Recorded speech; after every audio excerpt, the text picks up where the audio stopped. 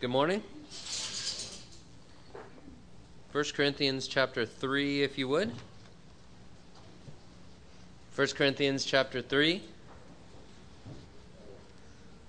Our subject for the weekend is what I think is one of the greatest subjects in the Word of God. It's the Bema, or the judgment seat of Christ.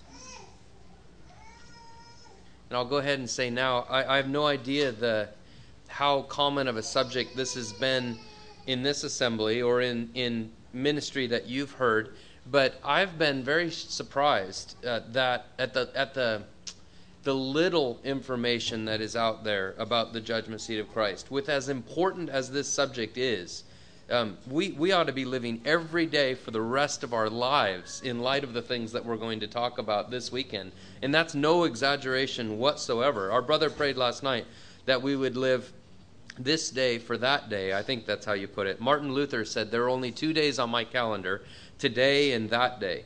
And really, a committed believer, a zealous follower of Christ, that's the way they live.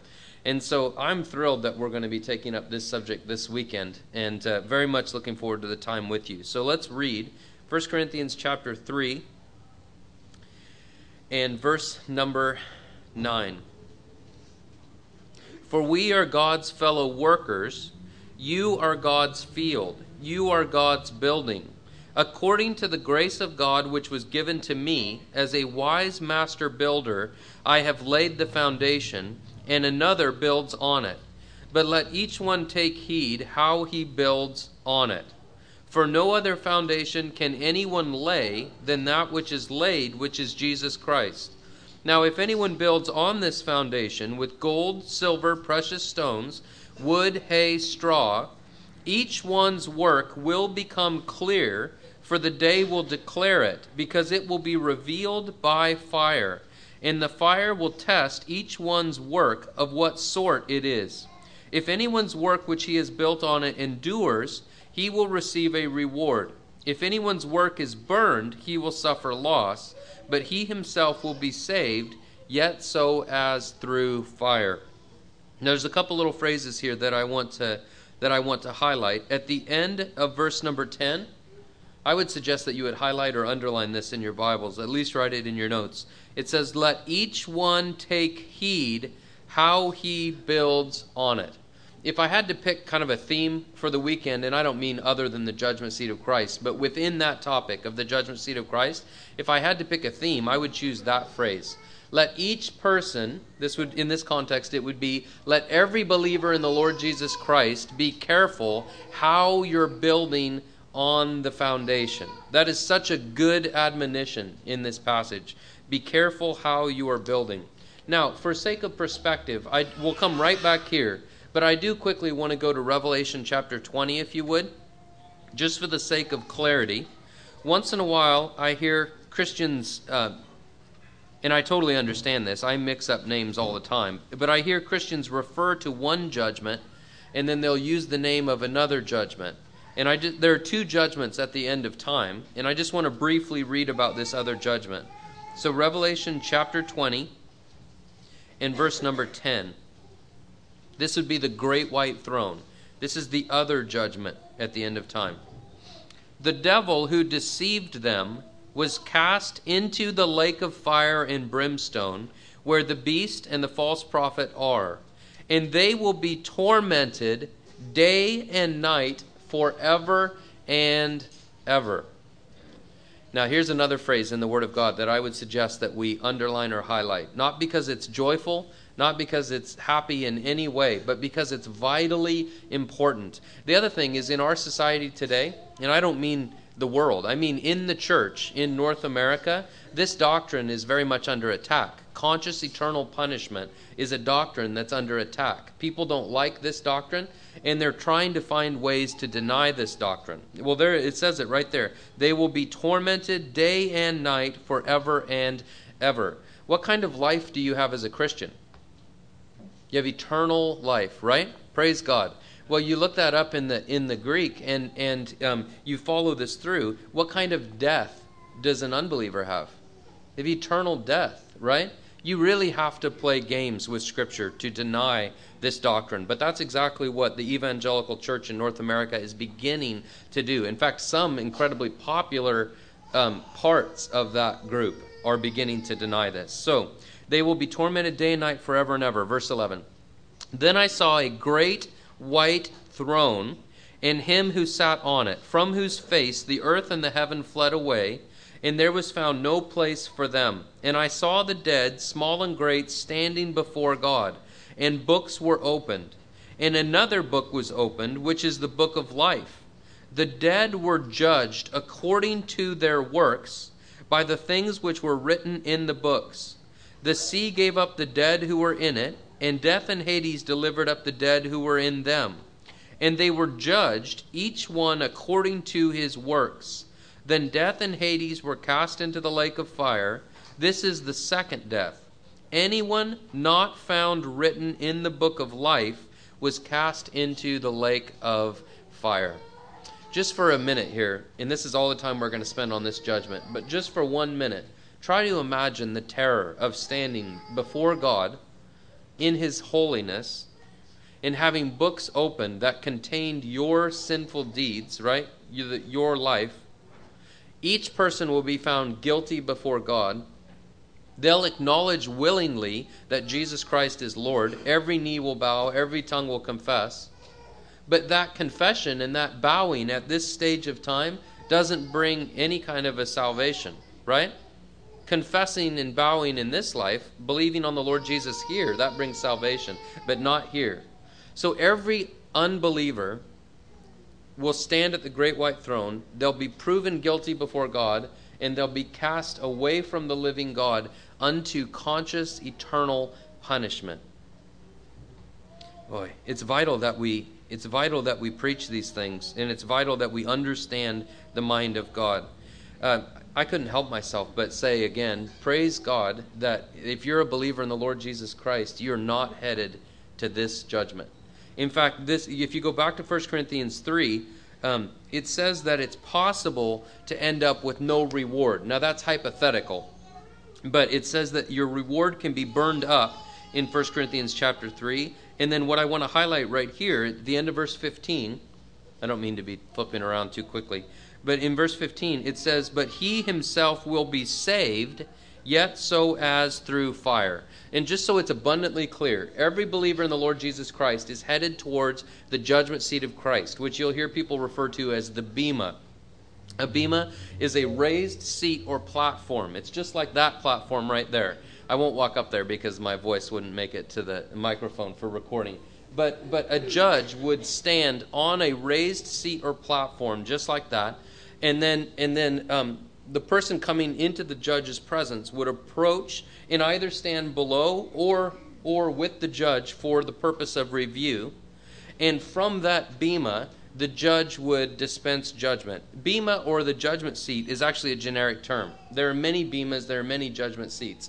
Now, biblically, we're going to be looking at the judgment seat of Christ, the one where every believer is headed to.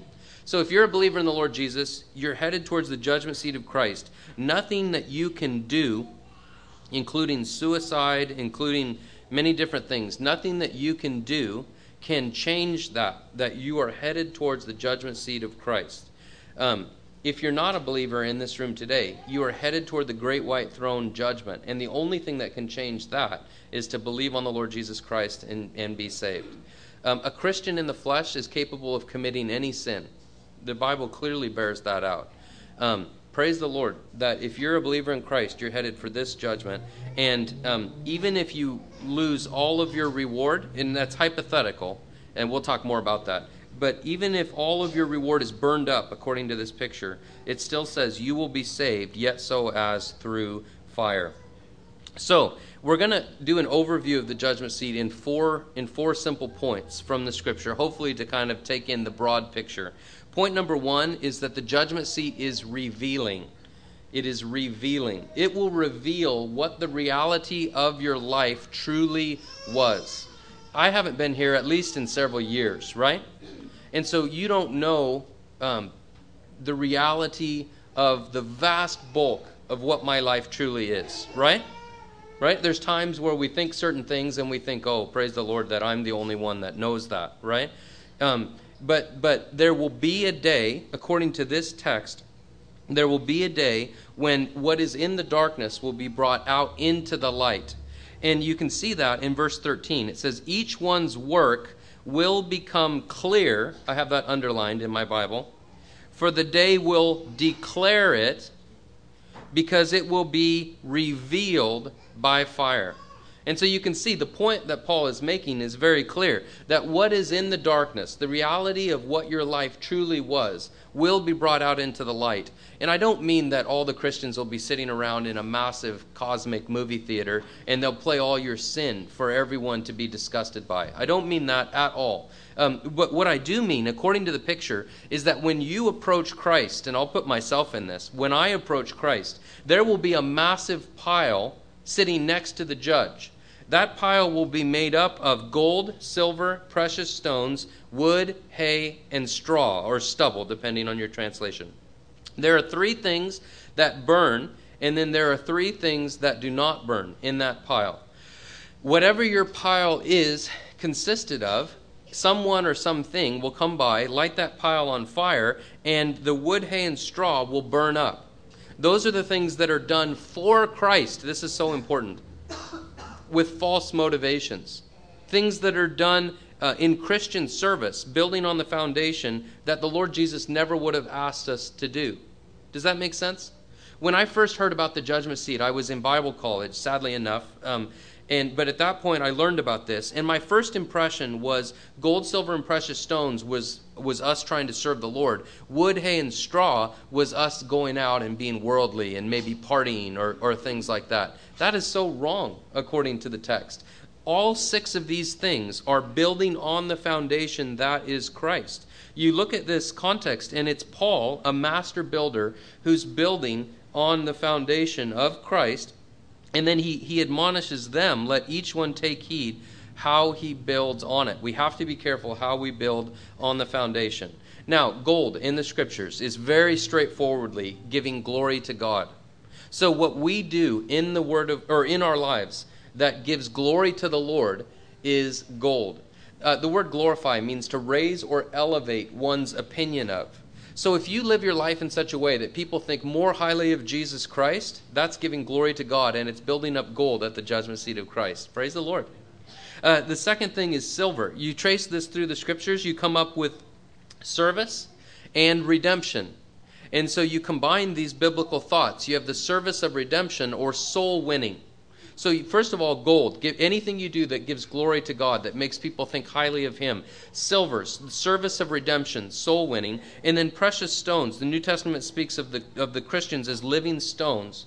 And so if you love the Christians, give a glass of cold water in His name. Go and visit a hurting Christian. Use your break on Sunday mornings rather than just rushing for the donut table and the coffee. Look around prayerfully at who maybe needs to talk for 15 minutes, and then just listen, and then pray with them at the end of it. It's amazing how much ministry is done just by listening and then praying with someone at the end of it. Just simple things like that. We would call this the normal Christian life.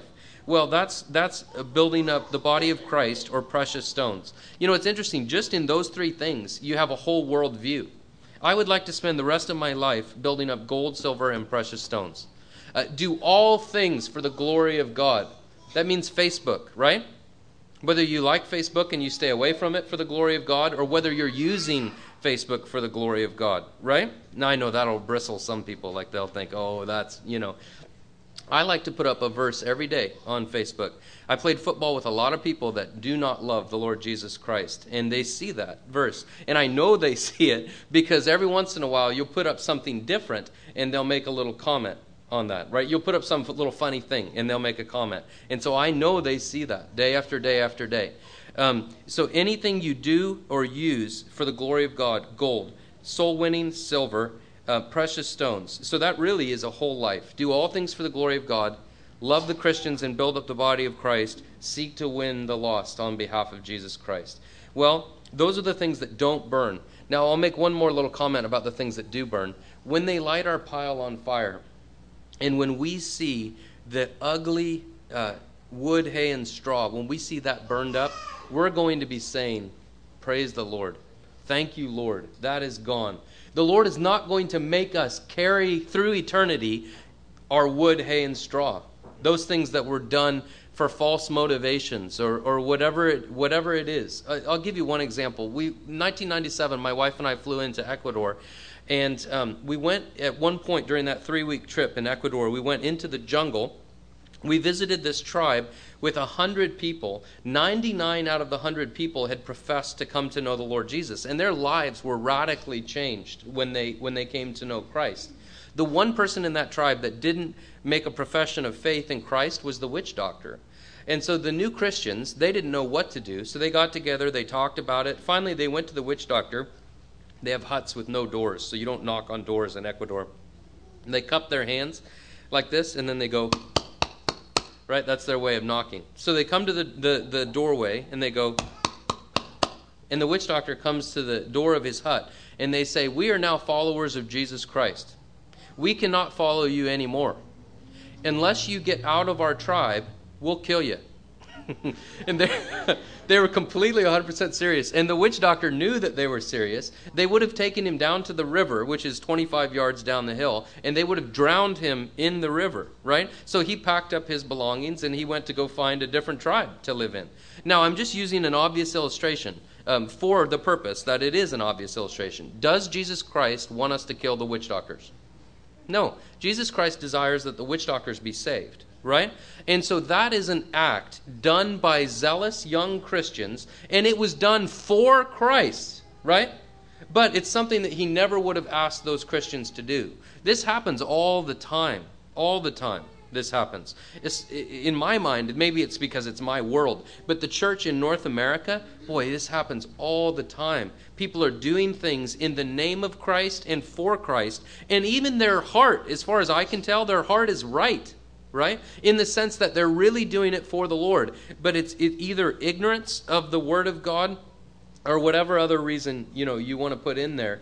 It's not something the Lord would have them do. So that is wood, hay, and straw. So you could actually live your life for Christ, pour yourself out, building on the foundation, get to the judgment seat, and if you have not done it according to this book, then there will be wood, hay, and straw waiting for you, and you will see that burn. Now again here, this is so vitally important. People will say, but aren't there no tears in heaven? We have to be careful. We have to be so careful. There are no tears in eternity, right? We have to be specific in the way we talk about these things. He will wipe away every tear in eternity. Boy, I look forward to that day. No more death, no more tears, no more sorrow. Yeah, I look forward to that day so much. But the judgment seat of Christ, there could easily be tears. I mean, nothing in this book would say that there wouldn't be, right? Even all the way through the millennium into the great white throne judgment, there could easily be tears. Now, eventually, our Savior, our champion, is bringing about a day where there'll be no more tears. But the severity of this judgment is biblical. And if we water that down, we miss the vitally important truth of all of these things. Okay, so number one, it reveals the truth of what your life genuinely is before the living God. So let me ask you, on behalf of Jesus Christ, whom according to this book I'm supposed to be representing this weekend. So on behalf of a Savior that you will see face to face someday if you're a believer in Christ, at this judgment, what does your life consist of right now? And I'm not even encouraging you to think it through and judge it yourself. I'm really encouraging you to ask Him, how much of my life is wood, hay, and straw? How much of my life just needs to go? What am I going to be embarrassed about at the judgment seat of Christ? And then what is gold, silver, and precious stones? It's a vitally important question, isn't it? Are you willing to live your life for the judgment seat of Christ? So gold, silver, precious stones. It'll show what the reality of our life is. Now, point number 2. Let's look at 1 Corinthians chapter 4, the next chapter, and let's read a few verses starting in verse 2. Moreover, it is required in stewards that one be found faithful. But with me, it is a very small thing that I should be judged by you or by a human court. In fact, I do not even judge myself. For I know of nothing against myself, yet I am not justified by this, but he who judges me is the Lord. Therefore judge nothing before the time until the Lord comes, who will both bring to light the things hidden of darkness and reveal the counsels of the hearts. Then each one's praise will come from God. Now, that little phrase at the end, I'd like to highlight that. Each one's praise will come from God. To be balanced, at least in an attempt to be balanced, the Lord is so overwhelmingly gracious. He is looking for ways to reward the Christians, because every reward that he can legitimately give out brings more glory and shines on the beauty in a more brilliant way of Jesus Christ. Does that make sense? So each one's praise will come from God, just to try to balance it. Now, point number 2 in my outline is reviewing. Reviewing. Judge nothing before the time, because when the Lord comes, he's the judge. And Paul says, I don't even judge myself. I really like that concept. Introspection does not perfect a person. The life of faith, the life of cooperating with the Lord, the life of allowing him to work in and through us, and the life of Christ to flow through us. He who began a good work in us will complete it. So reviewing. I hope and trust and pray that point number 2 is almost infinitely more motivating to you than point number 1. Now, what I mean by that is this. Point 1 is the reality of your life is going to be put on display. The reality of your life, what your life truly was, is going to be seen by the masses. What was in the darkness will be brought out into the light. So there is a motivation in that, absolutely. Now, point number 2 is you are going to look into the face of Jesus Christ, who hung on the cross and paid the price for your sin. You're going to look into his face, and he's going to ask you questions like, what did you do with the spiritual gift that I gave to you? And then you're going to answer that question. I see here that you had $575,000 of disposable income over the course of your adult life. What did you do with that? And then we get to answer that question. Did you love souls the way that Jesus Christ does? Did you pour out for souls? Did you pour out for the Christians? Did you seek with the help of an omnipotent God to do all for the glory of God? You're going to be able to answer these questions, and you're going to look into his face. Now, point number 1 is motivating. Point number 2, if we are rightly focused on the beauty of Jesus Christ, point number 2 is infinitely more motivating than point number 1. Does this make sense, what I'm saying? Honestly. Okay. We're going to review our lives with Jesus Christ. I was sitting in my office. This is my happy place in the world, and I love my office. And I was sitting in my office, in my chair, at my desk with my books and my computer, and sitting there studying this topic, looking at this point number 2, reading these scriptures, and temptation came into my mind. Does that ever happen to you? So I'm sitting there, and I'm being tempted. And I'll tell you that the struggle was bitterness. And so this thought comes into my mind, and then I have to make a choice as a follower of Jesus Christ. Am I going to enjoy that thought? Am I going to enjoy that sin? Sometimes when temptation presents itself, it's like dipping your foot in a pool of temptation. And either you can just sit there for a time and enjoy it, or you can realize it's wrong, confess it, forsake it, and ask the Lord, run to the Lord from sin. Well, I sat there being tempted, studying the Word of God, being tempted, and then I just thought this simple thought. Looking at point number 2, I thought, it's not worth it. It's not worth it to sit and think about those things. It's not worth it to sin against the Lord, nor to sin against my brothers and sisters in Christ.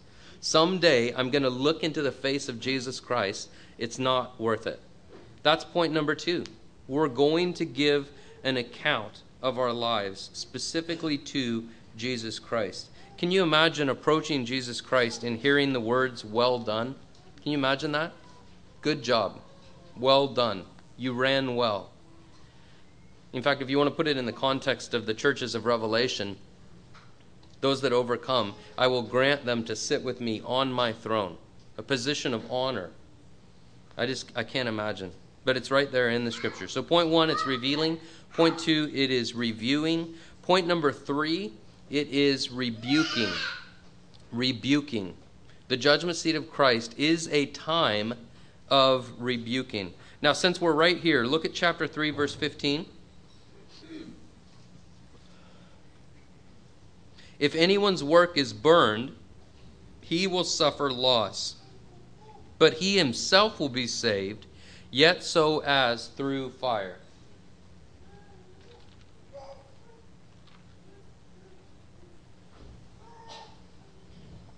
So, the rebuking. What is the loss? Contextually, I think it's very straightforward. The loss that this speaks of is a loss of eternal reward. So, you have the opportunity to live this life for Christ. My dad went home to be with the Lord 3.5 years ago, and on a Sunday I was in North Carolina. On Monday we were driving home from North Carolina. In fact, I think, if I remember right, we drove part of the way home on the Sunday afternoon, and then we drove the rest of the way on the Monday. I got home, we threw our bags in the house, and went off to the hospital. I still remember my little mother collapsing on me when I got to the hospital, and that was Monday. Tuesday, my dad couldn't get out of bed. Wednesday, they were going to intubate him and do a lung biopsy. That's the day that he told me what he wanted me to speak at his funeral. Thursday was the first time anybody said cancer. Friday, the doctors said we can't treat him. And Saturday night, the transition from Saturday night into Sunday morning, my dad went home to be with the Lord. It all took place just incredibly, incredibly quickly. On Friday, when we as a family went back to tell my dad, there's nothing medicine can do for you, we didn't know he was going to be gone unless in about 24 hours. But when we went back to talk to him, we told him that. We cried together as a family. We prayed together as a family. Little by little, family members kind of drifted out of the room in intensive care at that point. And I was sitting there with my dad. I was my dad's best friend. I love my dad deeply. I look forward to seeing him again. And I pulled a chair up next to the bed, and I sat down, and I said, "What are you thinking? What are you feeling?" And the first thing my dad said was this. He just heard, basically, you're going to die unless the Lord miraculously heals you. And the first thing he said was, there's more that I wish that I would have done. And I'll just tell you, my dad gave me permission to do this. And I know my dad. I love my dad. And I told my dad, I look forward to seeing you with your reward. But my dad said, you tell the truth about my life and use it any way that you think would help. I watched, as a young man, I watched my dad chase his tail in business. He had a full-time job to support a family. That's an honorable, godly thing to do. He had a second job, a part-time job. He sold everything you can imagine, and he was very upfront about it. He had a second job for the purpose of trying to hit a financial home run. And he did that most of my childhood. He was just chasing a financial home run. And my dad had a good heart, and he really did love the Lord. He would say, imagine what we could do for the Lord if we could just hit this financial home run. And he bought into a lot of the lies, a lot of the things that multi-level marketing businesses tell you. And he spent a lot of time during my youth, during my childhood, chasing that. My dad grew more in the last decade of his life than he ever grew before. And I had the privilege as a son of watching my dad grow like mad in that last 10 years. I would call over and I would say, Dad, what are you doing? He'd say, Ezekiel. And he just grew and grew and grew. He told me at one point, he did not know he was going to die at 66. But he told me at one point, he said, I do not want to get to stand before the living God and never have read his book. And so he just hammered his way through the Word of God. He just grew and grew and grew. Praise the Lord. But I watched him waste that time, just to be very straightforward. And he knew that he had wasted that time, chasing things that don't matter at the judgment seat. And when we told a dying, sick man that medicine cannot help you, that's the first thing that came out of his mouth. There's more that I wish that I would have done. Well, understanding these things, that's proper, right? Now, you and I have the incredible privilege right now of asking the Lord, what is it in my life that I'm going to be ashamed of at the judgment seat of Christ? And be radical. I don't encourage you, just make a little change, right? Just make a little change, right? Ask the Lord, what in my life am I going to be ashamed of? And mortify it. Cut it out of your life. I'll put it this way. Take these things as seriously and as weightily as we ought to, as followers of the living God, followers of Jesus Christ. The judgment seat of Christ can be a time of suffering loss. I can only imagine standing there and watching this pile burn and having little or nothing to show. This very clearly shows that that's a possibility. In fact, if you're going to be honest with the text and honest with the church around us, and the Lord knows I have no ounce of criticism in my heart or my mind. In fact, it's a sorrow to me. I want the church to do well. But if you look around, there are many people that are genuinely saved people that as far as you can see from their life, they're not being poured out for gold, silver, and precious stones. Their lives are full of selfish ambition, and it's their agenda that they're following, not Christ's agenda that they're following. So if I'm going to be honest with the text, it's a clear possibility that they could suffer loss. Now, there's another text here that goes with this same point. 2 Corinthians chapter 5. I understand that you're in a Bible study right now in this chapter, 2 Corinthians chapter 5. That's great. Praise the Lord. This is a great chapter. I'm just going to zero in on one little portion in the middle of this chapter. 2 Corinthians chapter 5 in verse number 9. It puts it this way. Therefore we make it our aim, whether present or absent, to be well-pleasing to him. For we must all appear before the judgment seat of Christ, that each one may receive the things done in the body, according to what he has done, whether good or bad. Please notice that. In fact, I would encourage you to underline or highlight that. The judgment seat of Christ. Now, we're not talking about someone's eternal salvation. We're talking about reward. But within that category of reward at the judgment seat of Christ, you can receive good or you can receive bad. Now, I'll be quick to say that contextually, I would see the bad as clearly as the loss of reward. Right? If you receive bad, it's a lack of eternal reward, which to be frank, I don't see any other way than this would be a shame. This would be a horrible shame to a Christian. You go give your account, you get your reward, it's almost nothing, and then you walk away from the judgment seat with very little to show from your life. Do you think you'd be ashamed? I would be ashamed. In fact, there's an aspect that I live in fear of that, and I think it's a healthy fear, as this passage bears out. Paul lived in fear of that. We'll look at that this weekend. I discipline my body lest I be disqualified, Paul said. If Paul lived with a healthy fear of that, I suppose that you and I should too. So he says here, we make it our aim, whether present or absent, to be well-pleasing to him. If you don't have a life verse right now, I would encourage you to adopt that verse. And I mean this literally. Like say, if you don't have a verse that you want to characterize this year, this is the verse. This coupled with a similar thought in Thessalonians is what I kind of adopted this year. I change my life verse whenever I want to. But if you don't have something specifically right now, what a great verse. Therefore we make it our aim, our goal, our ambition, our focal point, that which we are driving for, to be well-pleasing to him. What a good verse. Why would we want to make that our goal? For we must all appear before the judgment seat of Christ, that each one may receive the things done in the body according to what he has done, whether good or bad. Now we'll talk more about this in a message to come. Notice verse 11. Knowing therefore the terror of the Lord, we persuade men. But we are well known to God, and I also trust are well known in your consciences. Is there an aspect of the judgment seat of Christ that brings terror, fear? Sure there is, right? There is an aspect of review of your life that brings fear.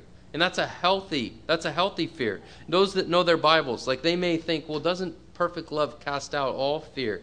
Of course, right? But you have to keep these things in their proper context. There is a biblical aspect of being judged by a resurrected Jesus Christ that makes us think, oh, I have to take these things seriously, right? There's a fear, there's a terror that is a good, healthy, biblical thought. So a lack of reward, and we'll just underline the fact that it is possible, biblically, contextually, it is possible to get no reward. Now, I also will be quick to emphasize that the Lord is overwhelmingly gracious, right? I'm just going to be fair with these different concepts in the Scripture. At least I'm going to attempt to be fair with them. Okay, so point one, reviewing. Point one is revealing. It'll show the reality of your life. Point two, reviewing. You'll go over it one-on-one with Jesus Christ. Point three, rebuking. The Scripture is very clear that this could be a time of suffering loss depending on the choices that you've made and what you've chosen to live for. And then point four, and this is the primary thought of the judgment seat of Christ, rewarding. This is the primary thought. The Apostle Paul did not look forward with dread to the judgment seat of Christ. He was living his life for the judgment seat of Christ. I'm only 38 years old, which by not everyone's estimation, but many people's estimation is very young, right? In fact, people still, I'll take this as long as I can get it, people say, you're a nice young man. Praise the Lord, right? Now, I know 38 by most people's definition is young, but very honestly, I feel like I've lived the kind of life where if I found out that I was going to die in a week, it would be very, very hard to say goodbye to my wife and my kids, right? I don't want to leave my wife or my kids, and I want to fulfill the work that the Lord has set before me. But I just feel like I've lived such a full life that I could already die, like the Scripture speaks of these men, full of days. The idea is that the Apostle Paul wasn't just trying to live the longest life that he could, right? That wasn't the goal. The goal was the judgment seat of Christ, to be poured out. And he knew, 2 Timothy makes it clear, he knew that his time was coming to a close. But he said, I have been poured out like a drink offering. That is not arrogance, right? He just knew, this is what I've lived my life for. He's the author of these things that we're looking at this morning. He knew the reality of the judgment seat of Christ. He knew that the primary thought of the judgment seat of Christ was reward. So let's go back to 1 Corinthians 3, if you would. There's a few verses that we didn't read a moment ago. Back to 1 Corinthians chapter 3, and we'll start in verse number 12. Now, if anyone builds on the foundation with gold, silver, precious stones, wood, hay, straw, each one's work will become clear, for the day will declare it, because it will be revealed by fire. And the fire will test each one's work of what sort it is. If anyone's work which he has built on it endures, he will receive a reward. If anyone's work is burned, he will suffer loss, but he himself will be saved, yet so as through fire. So again, the primary thought of the judgment seat of Christ is the receiving of reward. We have a gracious God who is looking to give away reward because it glorifies his Son. Now, we already talked about the picture here that the Lord gives of reward. That's gold, silver, and precious stones. I'd like to take the rest of the time that we have and look at the other primary picture in Scripture of reward, and that is the crowns. Depending on how you divide it, there are 4 or 5 crowns. I've always said that there are 4. I'll go ahead and give you the 5th one. We'll look at that as well. And I'm just going to list these off for you just for sake of time. The number 1, the crown of righteousness. The crown of righteousness. It's for those that love his appearing. Now forgive me, I will get the references for you. I just realized I'm using a new Bible, and I just realized I have the notes in my Bible and I don't have them in this Bible. So I'll get these for you. I'll get them tonight, and then I'll give these to you tomorrow for anybody that's interested. The crown of righteousness for those that love his appearing. It's for the obedient. If your dad, when you're a little kid, says, I want you to mow the lawn, I'm headed out, I'll be back in a couple hours, I want you to mow the lawn. Every little kid has to make a choice, right, at that point. If you honor your father's wishes, then you love your father's appearing when he comes back. If you don't honor your father's wishes, but you play, right, you can tell I've lived this, then you dread his appearing when he comes back. It really is that simple. If we're living for Christ, then we love his appearing. That is called the crown of righteousness. Now, the crown of rejoicing. The crown of rejoicing. This is the soul winner's crown. The soul winner's crown. Now, earlier I said gold, giving glory to God. Silver, which speaks in the scripture of service and redemption. I wouldn't personally stake my salvation on the hermeneutics of silver leading to the soul winning in scripture. But I make that point with a clear conscience because this point is abundantly clear. Paul says to those that he was used to win to Christ, he says, "You are my crown of rejoicing. You will be in the presence of Christ at his coming." In other words, he had been used of God to lead these people to Jesus Christ. Someday, Paul would be in the presence of Christ, they would be in the presence of Christ, and they would be Paul's crown of rejoicing. Does that make sense? And so it's a soul winner's crown. So the scripture clearly makes that point, that God says there's a crown for those that are obedient and live for me and love my appearing. And then the Lord says there's a crown of rejoicing. That's the soul winner's crown. I can't read through these portions and think through these things without thinking of my brother-in-law Micah. He was raised by a woman, a homosexual woman, who was a minister in the Metropolitan Community Church, a homosexual denomination. And he saw my little sister in nursing school, and he went, right? Someday when I get to heaven, I want to say, okay, stand up if you were led to Christ by a pretty girl. And I just want to see, all the people, right? Well, Micah looks across the room and sees my sister and says, she's cute. And so he starts to try to talk to her. She, very wisely, I might add, she talked with him and was friendly, and but then she passed him off to my brother Todd. Todd said, "Would you like to have coffee?" He went out with Micah, and they had coffee, and then he asked him at the coffee shop, "Would you like to have a Bible study with me?" Now, Micah had been taught all his life, which this is the common thought out there, that you have to find what's right for you.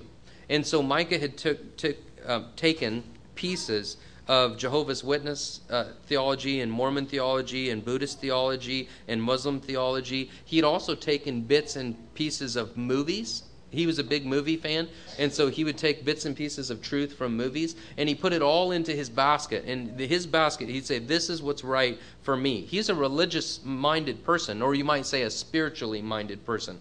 And so he said, sure, yeah, I'll do a Bible study. Now, my brother Todd didn't have any idea how to do an evangelistic Bible study. None of us did. This was a long time ago. We were all just kids, young adults starting out.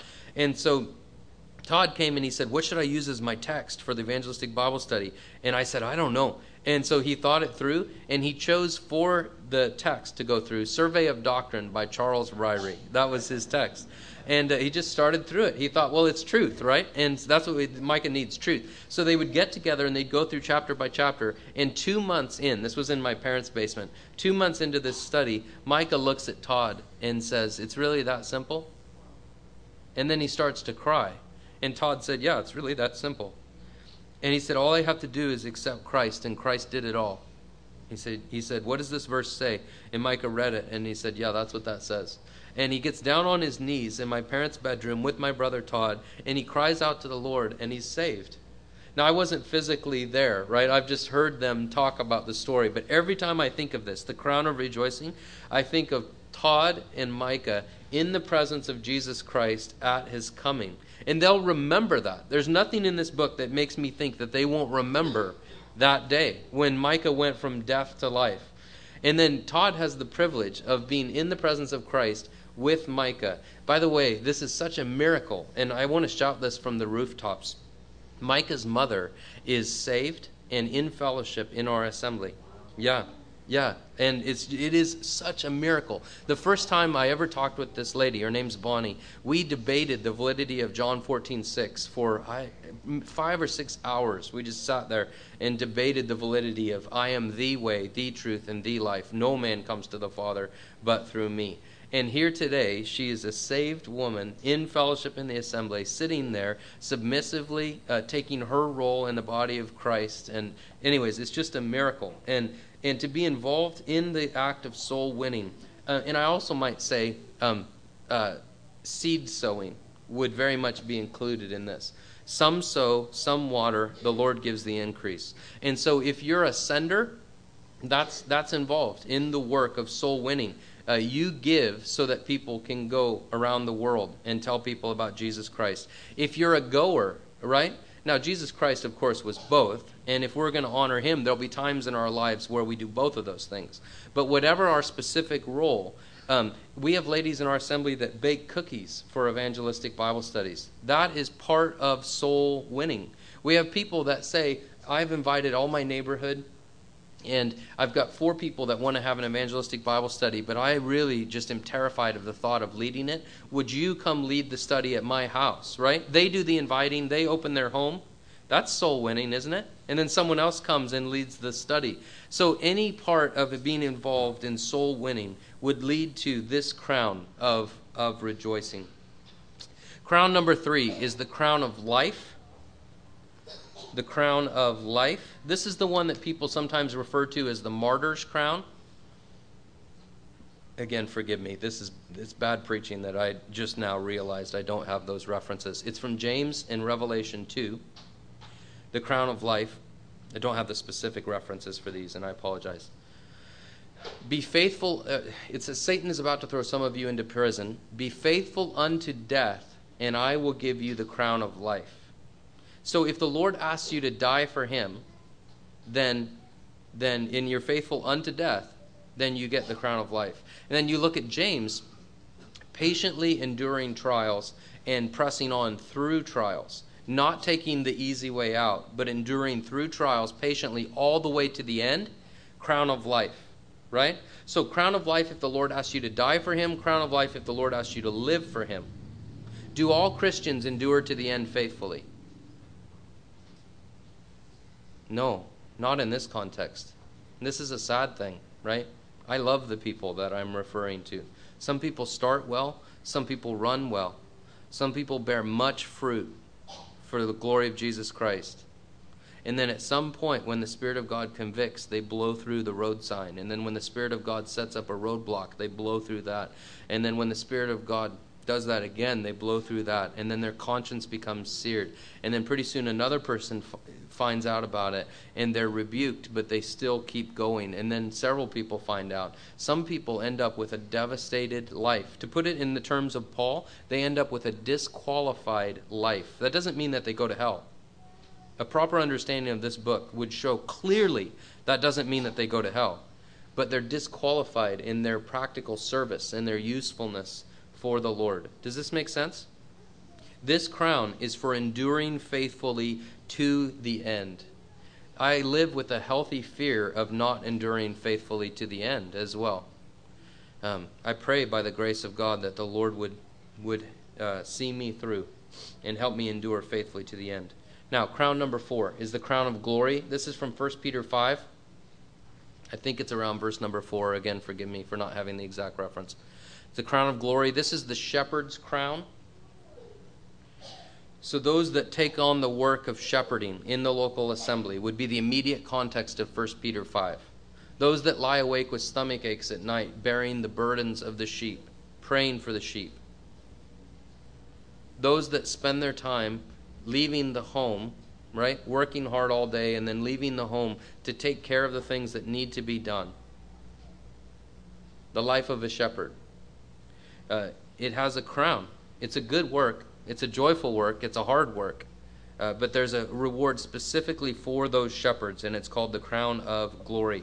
Now, girls, contextually, I wouldn't say that the crown of glory in its specific context would be given to women, because it's a crown that is specifically given to shepherds in local assemblies. But we already talked about the fact that precious stones is anything that you would do to build up the body of Christ. And there's an obvious biblical work for older women to do in training and teaching, and I would say shepherding younger women, according to Titus chapter 2. There's a clear work that women are supposed to do. And so there is easily as much shepherding work for women to do in a local assembly as there is for men to do in a local assembly, right?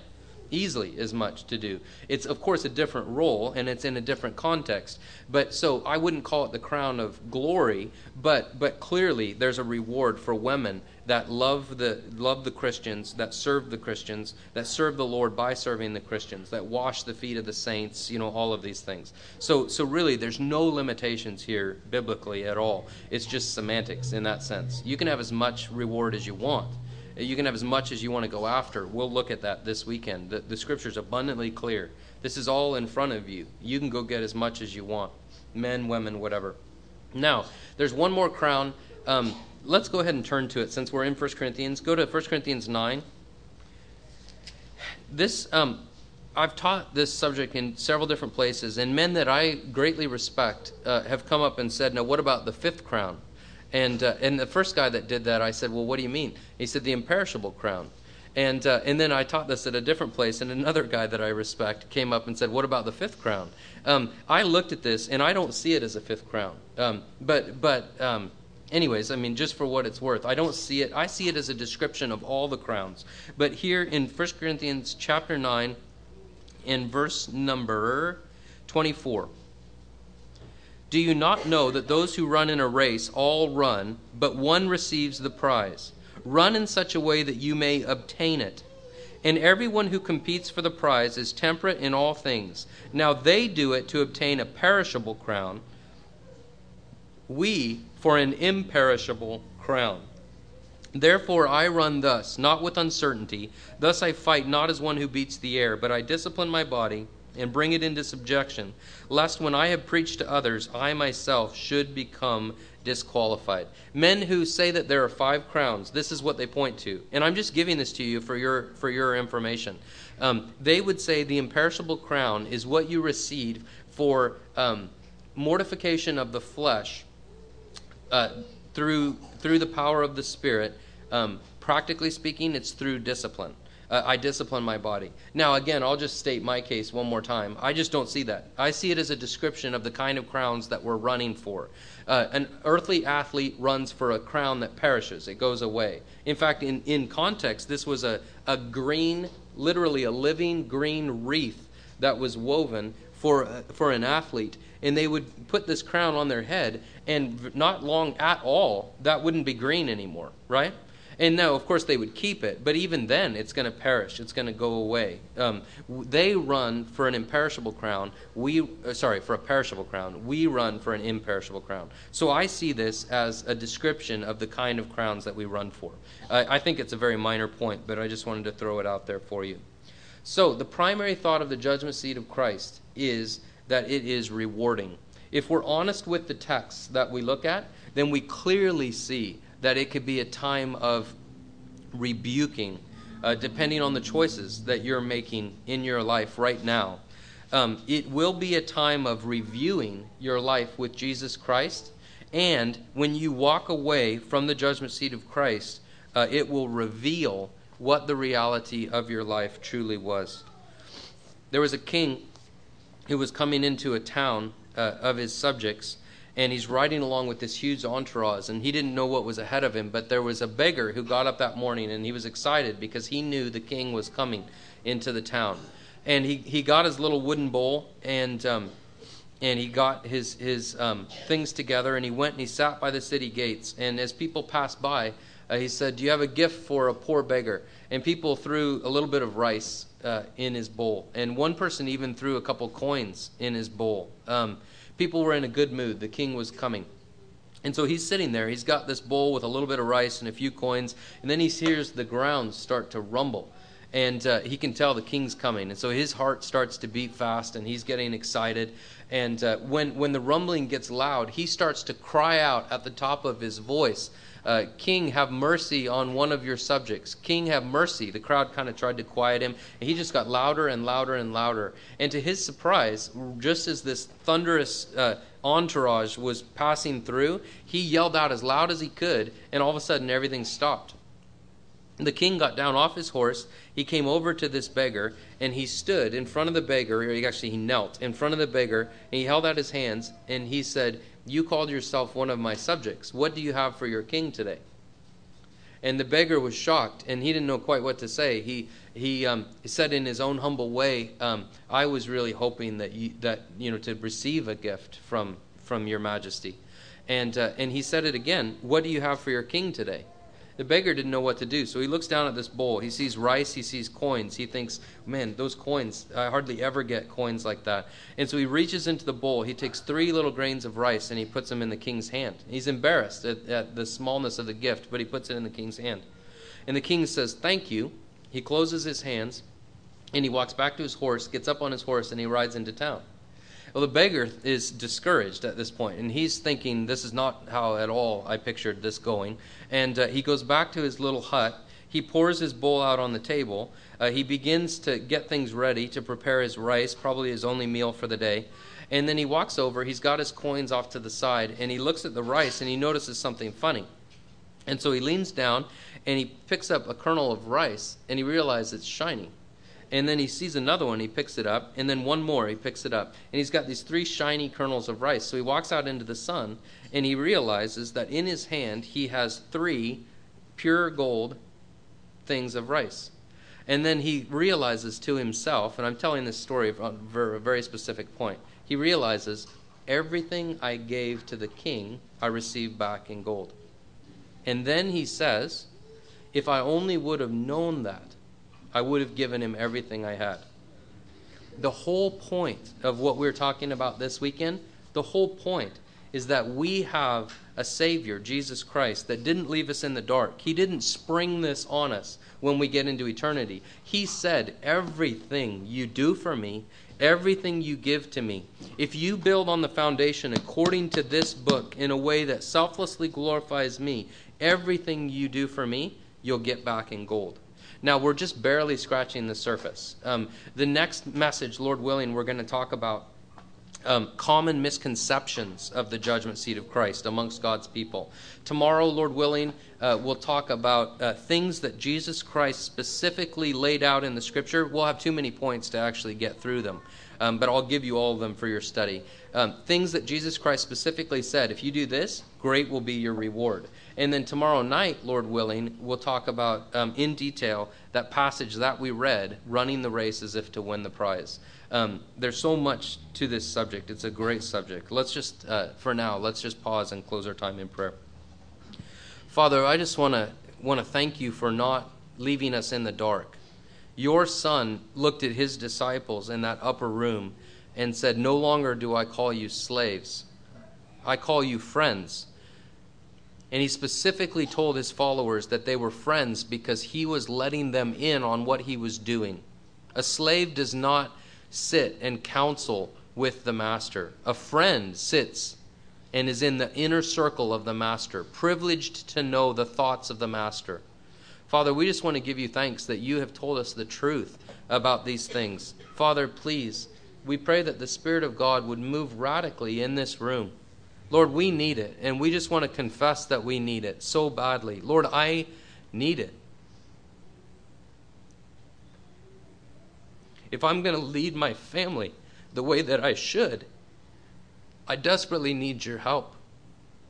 Lord, I find in my Christian life that all I have to do is nothing, and 6 months down the road, I've let things slip into my life that I'm going to be embarrassed about at the judgment seat. Lord, we're not even talking about sin. If sin is an issue in this room, Lord, that's not even stating it accurately. The sin that is an issue in this room, we pray that you would deal with that. But Lord, we're really just asking that you would, by your powerful Spirit, help us to see our lives the way that you do, the things that are a waste of time, the things that we're going to watch burn, improper motivations, improper ambitions, living for our agenda rather than Christ's agenda, not loving the saints, not thinking or talking about the saints the way Jesus Christ does, but rather thinking and talking about them the way Satan does. Father, there's too much to even attempt to name. Lord, I just lift up to you every eternal soul that's in this room. You dearly love these Christians, Lord.